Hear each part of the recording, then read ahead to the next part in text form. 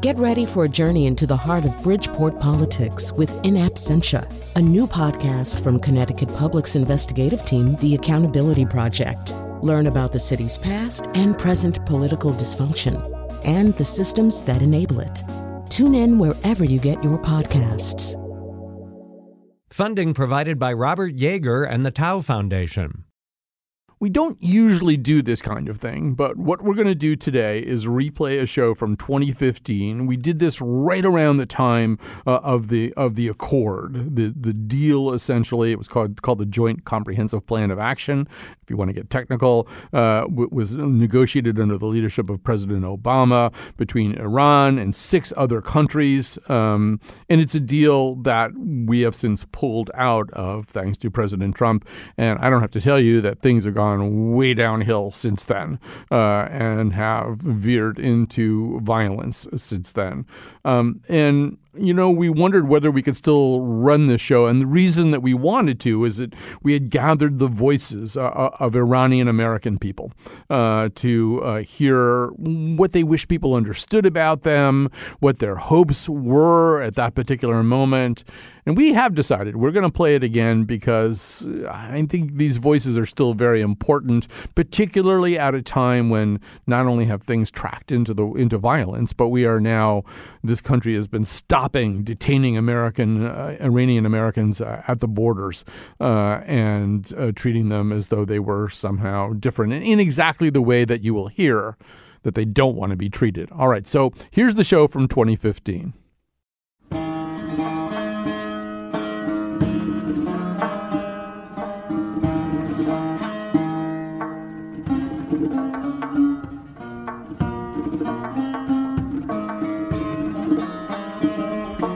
All right, that is Iranian music because we are talking about Iran today. We have a panel of wonderful and distinguished guests here in the studio. And why are we doing this? One of the things that we became aware of is that we really don't talk that much to people about the Iranian experience here in America, and that these cultures are maybe less estranged than people think they are. But one of the problems is that Americans have these really long memories. So people of a certain age and people of a couple of generations, the thing they remember is the 1979 revolution. The thing they remember is, death to Carter, America is the great Satan. And what they don't understand is they don't understand a lot of things that we're going to point out today, including the fact that I think somewhere around 2/3 of the people alive in Iran right now were not alive at that time.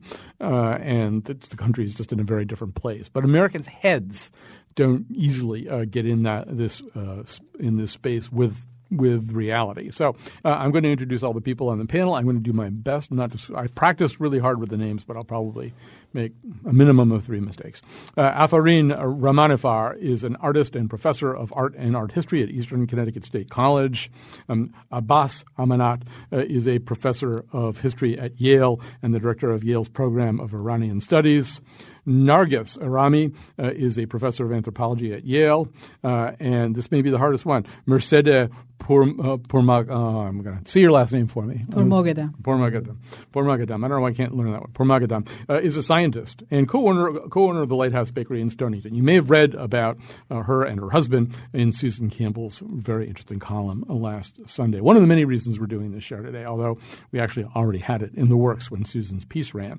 So maybe the thing to do is to start with the historian in our midst. And Abbas, I was talking about how America kind of freeze-framed Iran at a certain moment. And I'm sure this is something that you run into in American attitudes. They know about that moment. They're much less clear about everything that's happened since 1979. How would you explain that if you ran into someone at Mercedes Bakery, where Iran is now compared to where it was in 1979? Well, certainly it was a traumatic experience for many of the Americans to see that a number of their diplomats have been detained for a long period of time. And all the rhetoric that came out of Iran during the time of the revolution and after, as you have yourself pointed out.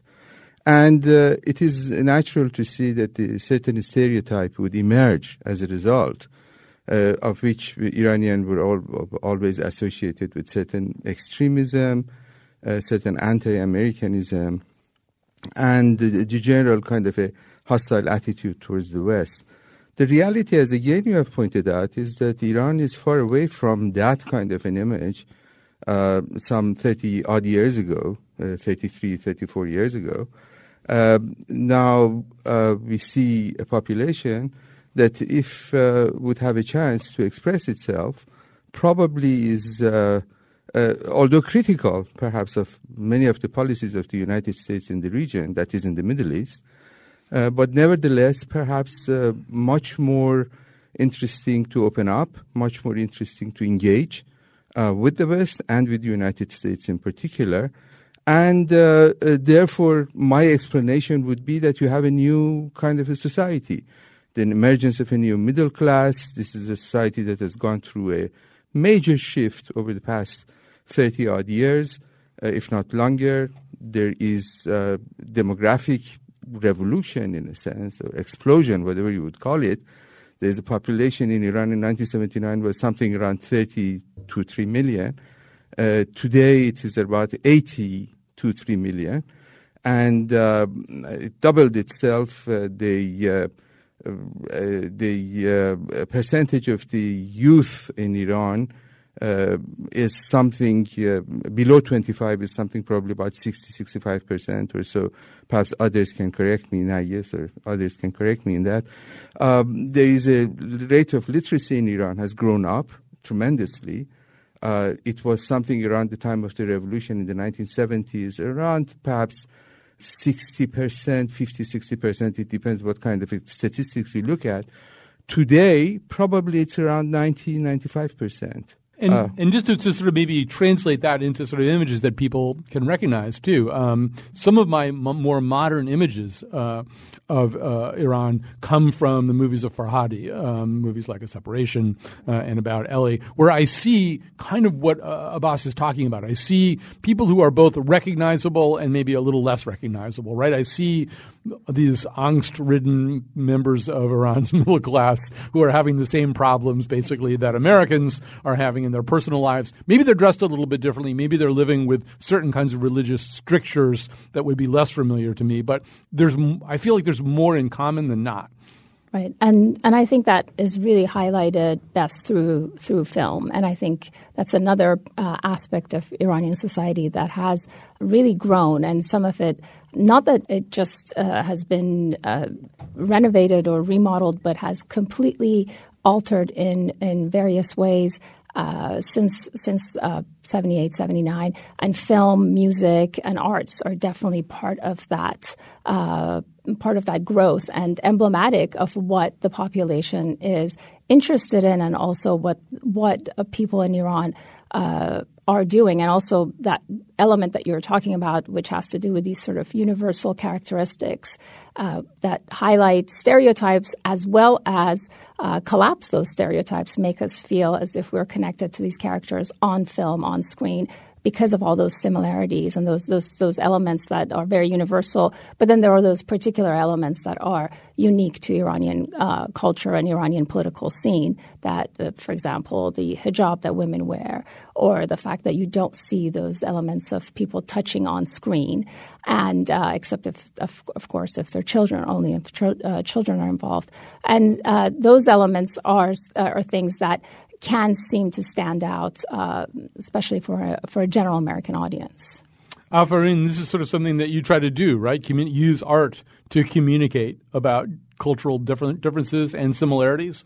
Exactly. I remember vividly when I, the days that I was sitting by Corsi or space-heated kind of room, and having a conversation with the family member, mother, grandmother, and aunt, and then talking about, storytelling, talking about female storytelling. And that was the inspiration of my work, basically. And I wanted to portray and sort of construct images of female figures that it's the storytelling. I was quite fascinated with certain kind of characters, and I captured those characters, and I brought them into my work.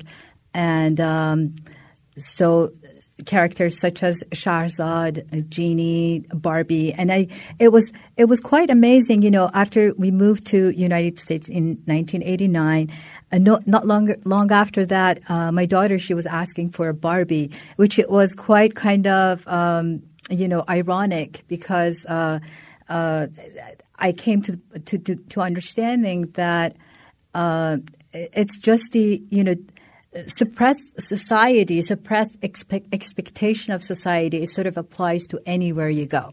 So I had some sort of image in my mind, and I have a Western society in Iran, and but when I came here, I sort of noticed that that no matter where you go, you're always dealing with that kind of pressure. You said your choices are not unconstrained by expectations, right? Mm-hmm. If you're in Iran, there's certain expectations for what a woman is, what a woman should look like, how a woman should dress. And you're here in America, and then there's a whole bunch of other socially conditioned expectations. Yes, that this, about the woman's body associated with identity of a woman, and the expectation of the society of what the real expectation of female figure or body is, and what society expects from them. So that was the kind of starting point for me to create images, and recently I received a grant. It's a CSU grant, and it's about retelling and unraveling stories of women that I wanted talk about. It's from my perspective, from my personal view, and viewing all these women and unraveling and retelling the stories of those women. Well, Mercedes, the last time you were back in Iran, what did you see, and how long had you been gone for in between trips, and how different did it look to you? My family immigrated to the United States, which I consider my home, in 1978. Mm-hmm. And last time I was in Iran I left Iran in 1998 with my husband and my child. Mm-hmm. And I was there for a period of a year. So I had been away for many years. Mm-hmm. And there are a couple of misconceptions that I see that very often during my conversations with Americans.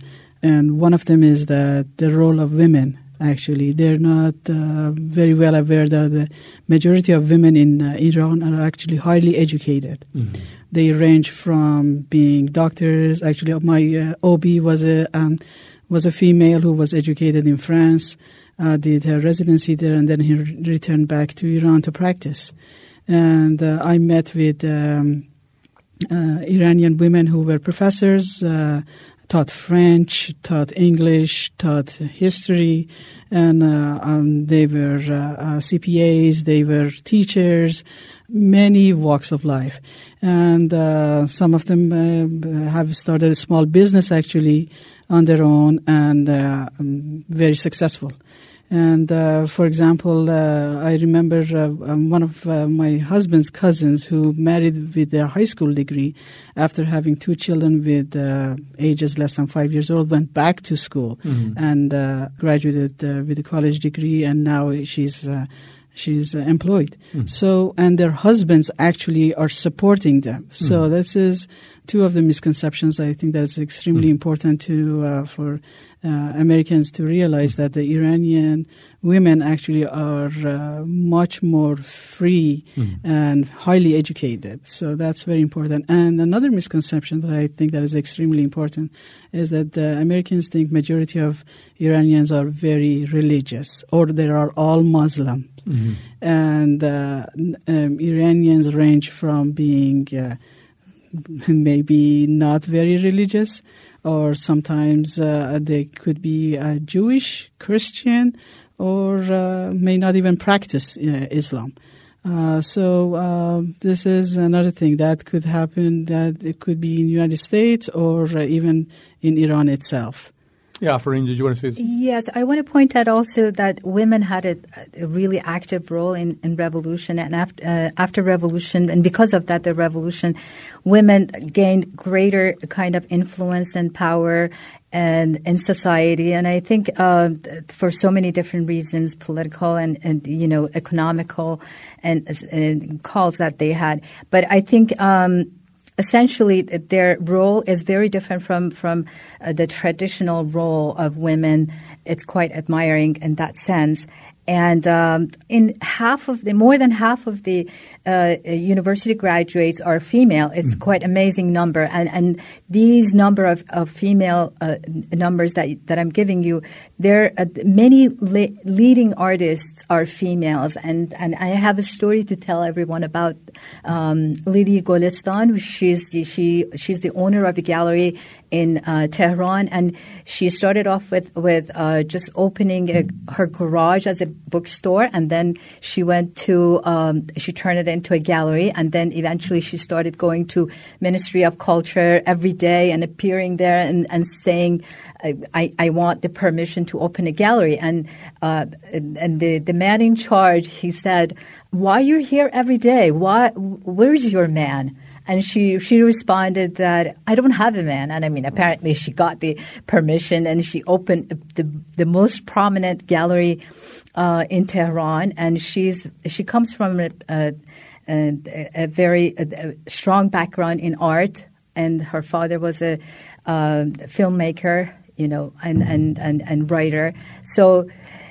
I want to go over to Abbas for a second here now, and Sure. I want to hear from all of you about this. So, on the other hand, my sense is that the relationship between some of the people, some of the enlightened and somewhat more liberated and empowered people that they're talking about right now, it is not necessarily consistent with the goals and attitudes of the regime that runs Iran. Yes, precisely. It's interesting to note that what we may call the project of the Islamic Republic, that was very ideologically driven and was very consistently imposed upon the general public in Iran, after 35 years does not seem to have reached any of the objectives that it had. Or rather, it has been able to change the Iranian society to some extent. It's wrong to believe that they had no effect on the general public. But as it was pointed out by Mercedes and by Afarin, by everyone, the Iranian society has become much more complex, much more diverse than what it was before. I mean, the very fact that the Iranian women visibility in the Iranian society is so high, although perhaps not so much in the workplace, in terms of employment, Iranian women are underrepresented, like many other places in the region. Nevertheless, you can consider that as some kind of a failure of the regime to put back women to the constraints of their home environment, and not allow them really to take part in the social life of the country. To some extent, this is because of the contradiction in the very objectives of the Islamic Republic. One should point this out. But yet at the same time is the fact that only perhaps 10 to 15% of the general public in Iran are really supporters of the regime. The remaining the vast majority of the population may not necessarily wish to see a overthrow of this regime. But what they would like to see is an opening up of the political and social and cultural environment. I mean, if 2009 the Green Movement is an evidence, we can clearly see that the Iranian public as a whole moves in the direction. Even the election of President Rouhani, in a sense, is a reflection of that kind of a shift in the Iranian public, that attitude that in the United States we often associate with militancy, with radicalism, with the Iranian general public, does not really has any reality, does not have any really statistical backing. What you see is a society that sees itself being basically victimized in terms of employment, in terms of possibilities, and that's why you would see such a high immigration of the kind of a brain drain out of Iran into the West, the United States, Canada, Australia, Europe, all of them to see the best of the Iranian educated are basically those who want to immigrate to the West. I want to come back to the question of religion. Mercedes made a great point that there's more diversity than people think religiously, Nagas. And I read somewhere there's 7 kosher butcher shops in Tehran. On the other hand, Americans think of Iran not unrealistically as a theocracy, right? One that, you're sitting here in Connecticut, which is the last place in America to have an official state religion. We had an official state religion in Connecticut until 1818. But nevertheless, the foundations of it was very religious. Yes. Oh, yeah. The foundations of America were very religious, and Connecticut hung on to the notion, and it still is very religious. So what's the difference? In other words, if the experience that we have here in the United States includes, for example, no atheist can ever run for president. We're not going to have an atheist president, in my lifetime. So it's not as though religion and politics are really as separate as we claim they are. What's the difference in Iraq? What's in Iran? What's the subtle difference in Iran? Well, on the surface of it, of course, as you pointed out, it's a theocracy. There is no doubt that is what the political motivations were of the founders or the architects of the Constitution after 79 and even probably leading up to the revolution.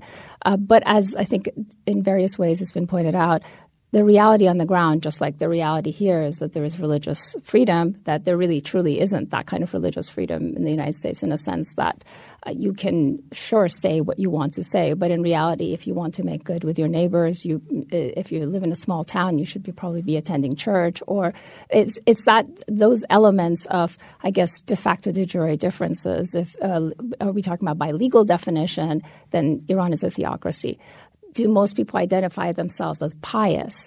In some ways, do they believe in spirituality or that there is some kind of God? Again, I think that's absolutely true. Even in popular music in Iran, you do see these elements of piety being pointed out, or spirituality in different ways. Do especially young people feel that there is resistance to the way they want to express themselves religiously? That's definitely the case. But they've also found creative ways of bringing their spirituality in sort of emotion with what sort of civil liberties would allow them to do, or the sort of the quashing of civil liberties would force them to do. So in some ways, it's a flip side of a coin where they're pushed to demonstrate that they are religious, and at the same time, they are also demonstrating that they like to choose how that piety is their own individual expression, the way they pray, where they go to pray, what they wear.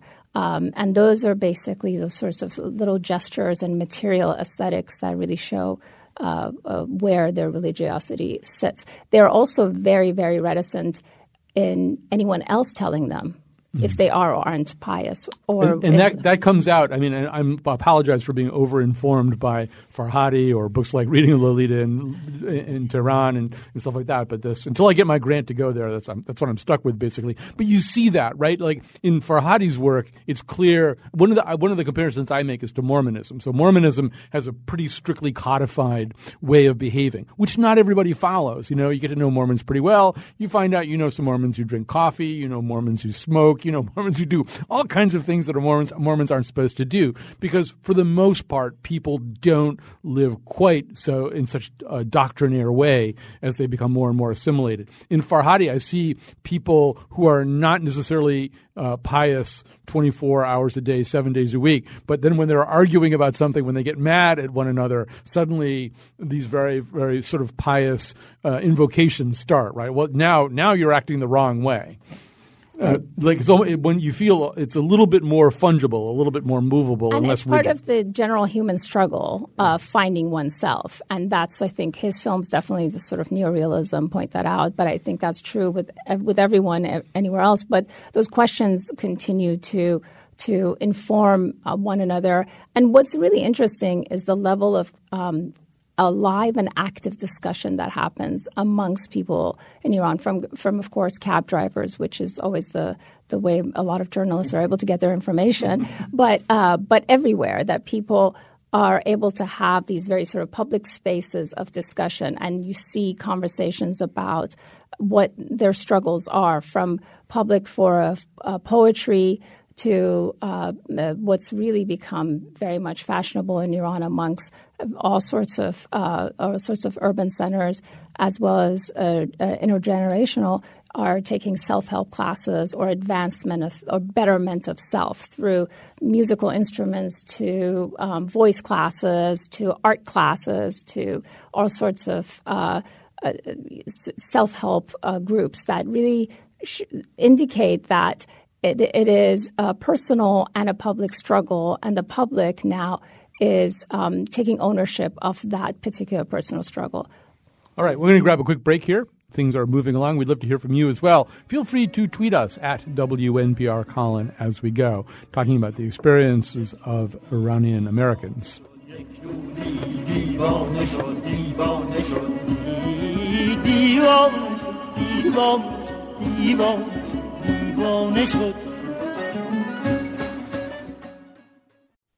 Hi, this is me in 2020, Colin McEnroe. This is Connecticut Public Radio.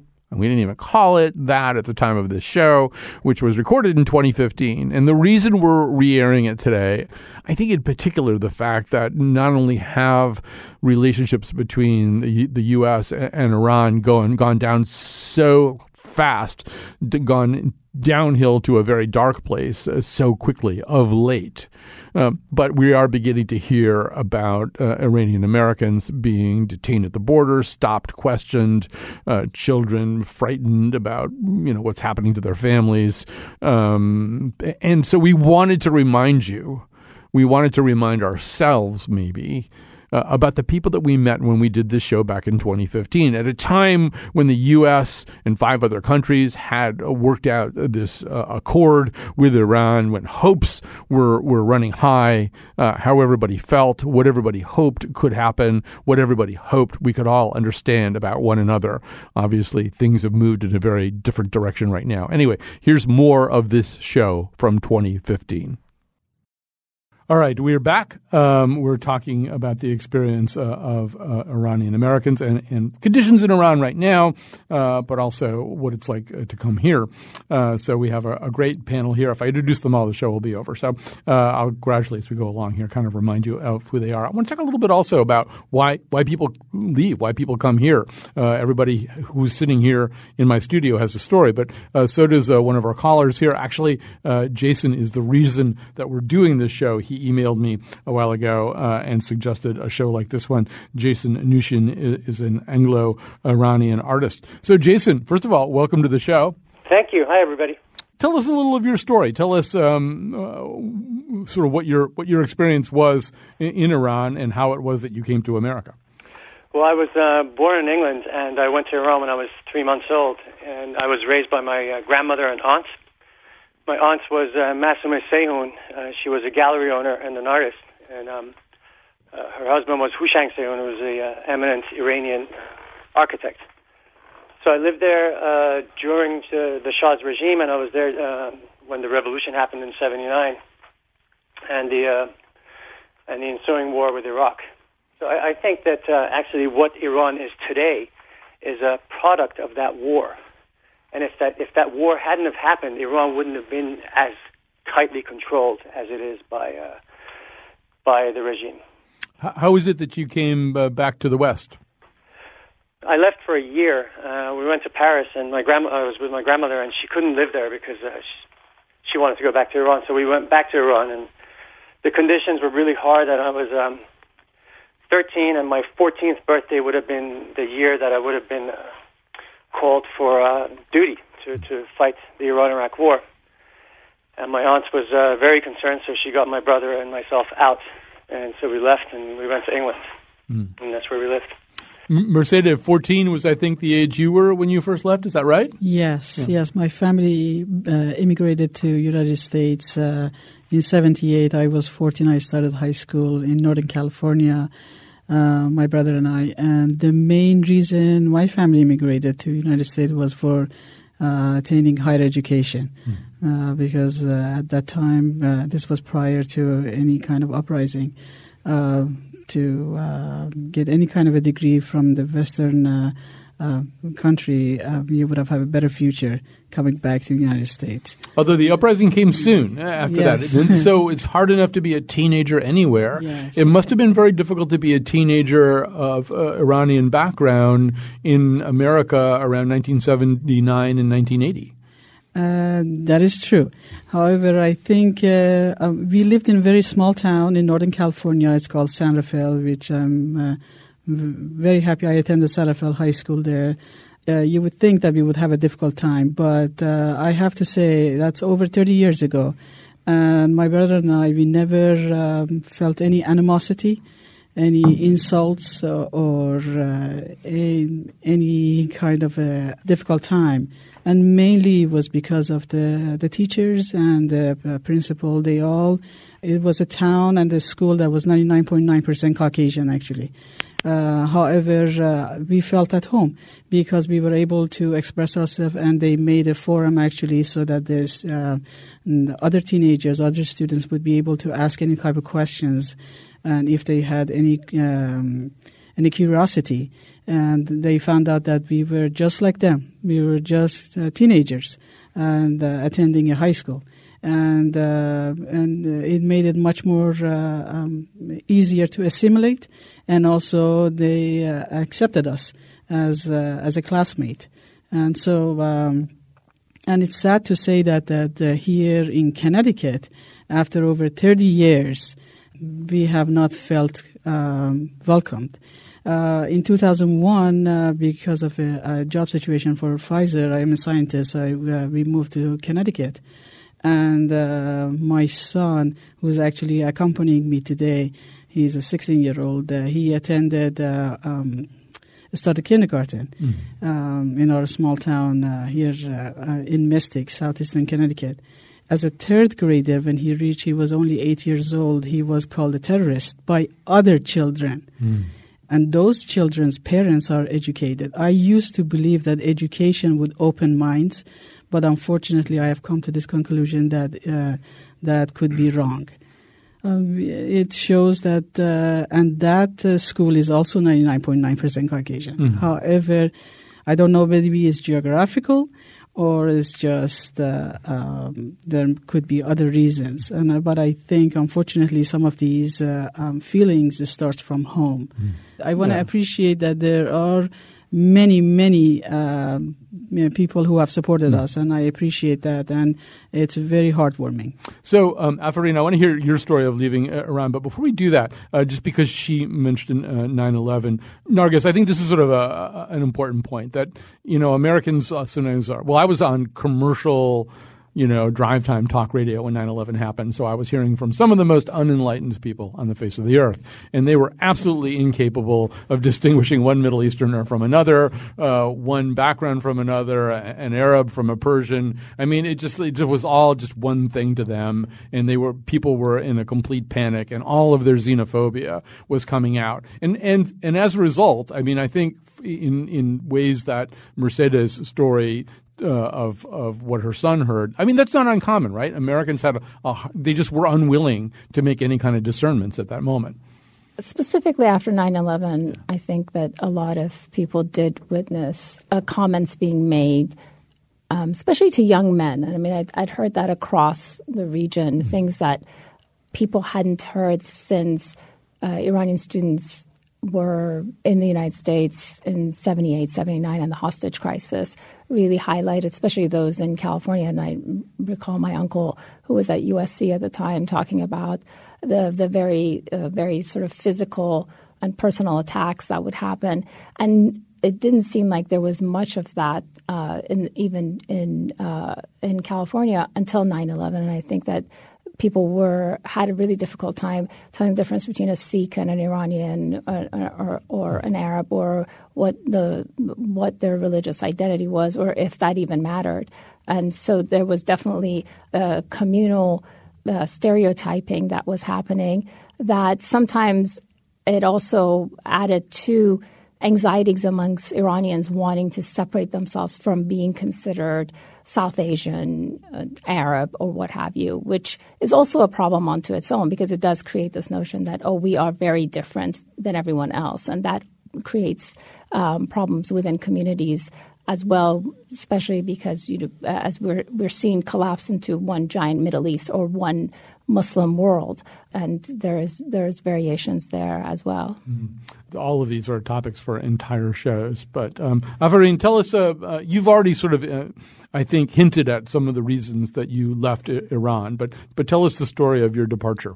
Mainly, we left Iran for higher education purposes and reasons. I want to get my higher degree here, and it was quite amazing because, as an artist, I always felt compelled that I need to make my statement through the imagery that I create. So I express myself through the imagery and the language that I have. It's a combination. It's the mixture, and I wanted to juxtapose kind of imagery that I grew up with.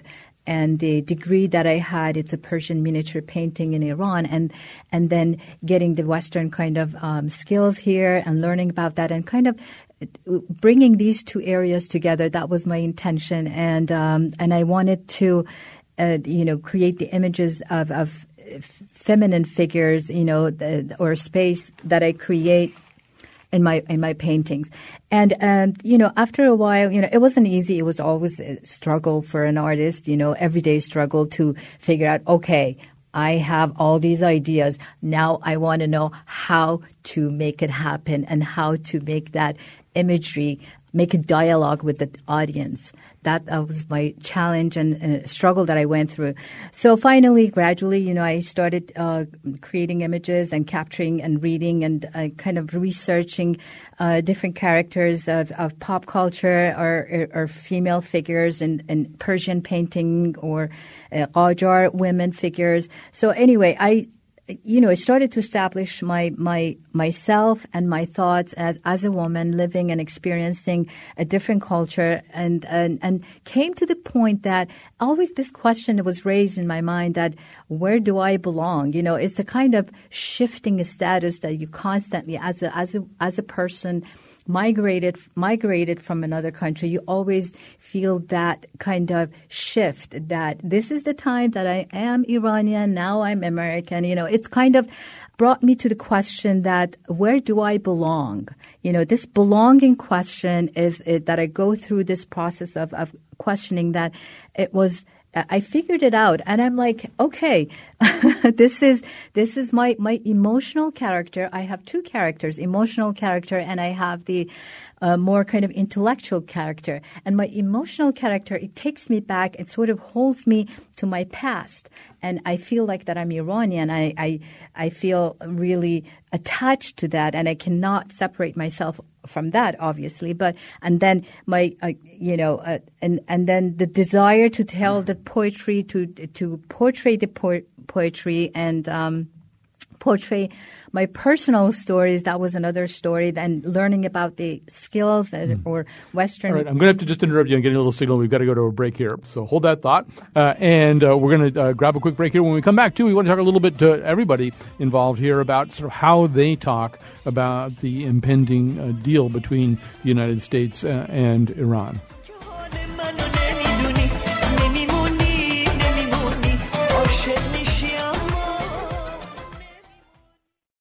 Hi, this is Colin McEnroe. This is Connecticut Public Radio. You're listening to a show we recorded in 2015.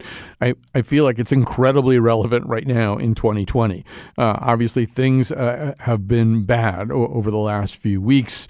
I mean, they started to get bad much earlier when the U.S. pulled out of the joint accord that you'll hear the guests talking about. So hopefully, the hope isn't there anymore.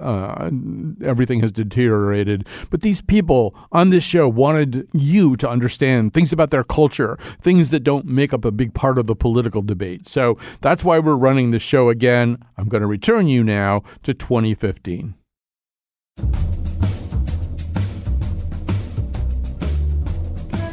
Today's show was produced by Betsy Kaplan and me, Kyone Wolf. Our intern is Katie McAuliffe, and Greg Hill tweets for us at WNPR Colin. Katie Tolarski is our executive producer. The part of Bill Curry was played by Christian Amanpour. For show pages, articles, and photos of the Faith Middleton Show staff making cello kebabs, visit our website, wnpr.org/Colin. And now, back to Colin. All right, so we're back. Our time is fleeting here, and I do want to spend a little bit of time talking about a subject that seems to occupy the thoughts of Americans right now. So, Abbas Amanat, I'm going to start with you, professor of history at Yale and director of Yale's program of Iranian studies. I was on my computer today, I was on YouTube, and these ads would flash up, and there'd be red things and flames, and it would say, tell Richard Blumenthal not to approve this deal. This is dangerous. Iran is dangerous. As you try to kind of translate all of this for an American audience, what do you tell people? Well, I'm actually astonished by the degree of resistance and negative attitude that we witness today against this rather remarkable deal. From the perspective of a historian, one thing I can say, I mean, the course of the past at least century, Iran has never witnessed or signed an agreement so restricting, so constraining in terms of what it can or cannot do, in terms of being intrusive in the life of the country, and particularly in a revolutionary regime in Iran. So in certain respect, I think one can say President Obama should be congratulated for being able to orchestrate such a global support in terms of sanctions and in terms of bringing Iran to sign this document. Particularly, I'm astonished because of the fact that I see that this kind of opposition to the agreement within the United States is so much tied up to pressure groups, both within the country and outside. And this I would find actually rather distressing. This is one experience as an Iranian-American in this country, that I can see that so much of these pressure groups can actually bend and shape the public opinion in this country. And I very much hope that eventually this would be a successful deal, not only for the sake of Iran or for the sake of the United States, but for the sake of the region as a whole. Iran, one should bear in mind, that possibly is the only stable country in the region, with the exception of Turkey, whether Turkey would consider itself as part of the Middle East or not. But anywhere from Pakistan to Egypt, if you look at, Iran is a country that no matter how much the regime is can be blamed or criticized for its human rights policies, for its all kinds of failings in terms of in terms of environment, in terms of foreign policy, in terms of all other domestic policies of the Islamic Republic, one thing can be said, that it is a country that it's stable in the midst of a region that all around it, as you look, Afghanistan, Iraq, even one might go Pakistan, even might point out in eastern Turkey, there is a volatility, a degree of volatility. And the fact that the Iranian population as a whole are supportive of opening up and creating a dialogue with the outside world. And I think that's something that should be encouraged on the side of the United States, rather than this kind of a negative attitude that would isolate Iran, would play into the hands of the hardliners in Iran. And eventually the outcome of it is going to be further instability and volatility in the region with global consequences. Just look at what's happening around us. When a country like Germany is this year is about to accept immigrants, most of them refugees from the Middle East, at the rate of 1 million people, 1% of the population. I want to just move on. I want to hear a few more voices here before we run out of time. So Narges Arami, who's a professor of anthropology at Yale, I was reading one article that actually was written by an old friend of mine who writes for the New York Times. In 2013, she was in Iran on a sort of 10-day tour there and just was able to talk to people, young people in the streets. And she kind of found this sort of approach avoidance, right? This, we love America, we love American culture. And there's also kind of, well, America, you've had your foot on our neck for a long time too. What assumes that one of the things that would happen if this pact, if this agreement is approved, is that some of that ambivalence would go away? I think mostly I can point out, having had a few cousins this summer visiting from Iran to the United States, one thing that they were all excited about is that if this does go through and it's approved, that they are hopeful that a lot of the people who are in power in Iran, who've been having the kind of hold, an economic hold on exports and imports in various ways, will be forced to open up, that this would allow everyone to have access to so many different things, and there wouldn't be this huge black market in Iran in terms of getting to things or in terms of accessing different possibilities from getting onto the internet to all kinds of things, that they are hopeful that it would open up. And at the same time, they do see that this is this desire, which one can argue existed before 78 for civil liberties and maybe had stopped for a short period of time as other things were developing in terms of the revolution, and continued, and as the caller had talked about, in terms of the war. And so questions about civil liberties, again, took this sort of step back, which were, again, I think, the things that were on the surface in probably from the early 70s onwards, and a sort of global phenomena, that the question of sanctions and the way that the Iranian state has been treated, as well as the Iranian population, had a lot to do with the fact that very few people who are in power and who, for the most part, most young people feel like probably are in cahoots with sanctions happening, for them to have absolute control over how things come in and out of Iran would open up, and that there would be less control of that. Jason Nushin, really quickly, because we're running out of time, I know you feel as though the approval of this pact would have profound, far-reaching implications for Iranians. Absolutely.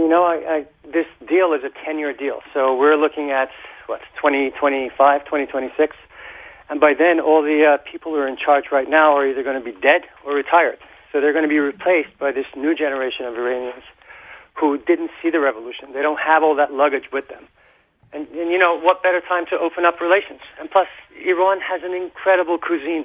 Iranian food is the best in the world. I agree. You need to go to Tehran, Colin, and taste the food. All right. No, I want to get that grade so I can go there. But meanwhile, I could go to the Lighthouse Bakery in Stonington. Mercedes Permagadam.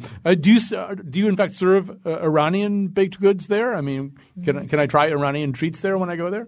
Well, the Iranian bakeries have such a great influence from Europeans all the time. So all the European baked goods that you see in Europe are actually can be served in bakeries in Iran, and we have them, but we also have baklava. But what I wanted to mention is that besides the financial stability that this approval is going to bring to Iran, to every individual, there's some business people that actually do business with China, and they are constrained to do business with Europe, and that would open up the doors not only for Iranians but also for American companies, which would be able to do business. Once that is done, I think the people will be able to communicate better and understand one another, because I think both people will be able to learn from one another. All right, they're telling me we have to stop. I want to thank everybody who was here today. Afarin, Abbas, Nargas, Mercedes, and Jason Nushin on the phone. Thanks to Betsy Kaplan also for producing this show, and to Kion Wolf for being on the board. Thanks to everybody who helped out today. Katie McAuliffe, I think, on phones as well. Thanks for joining us today.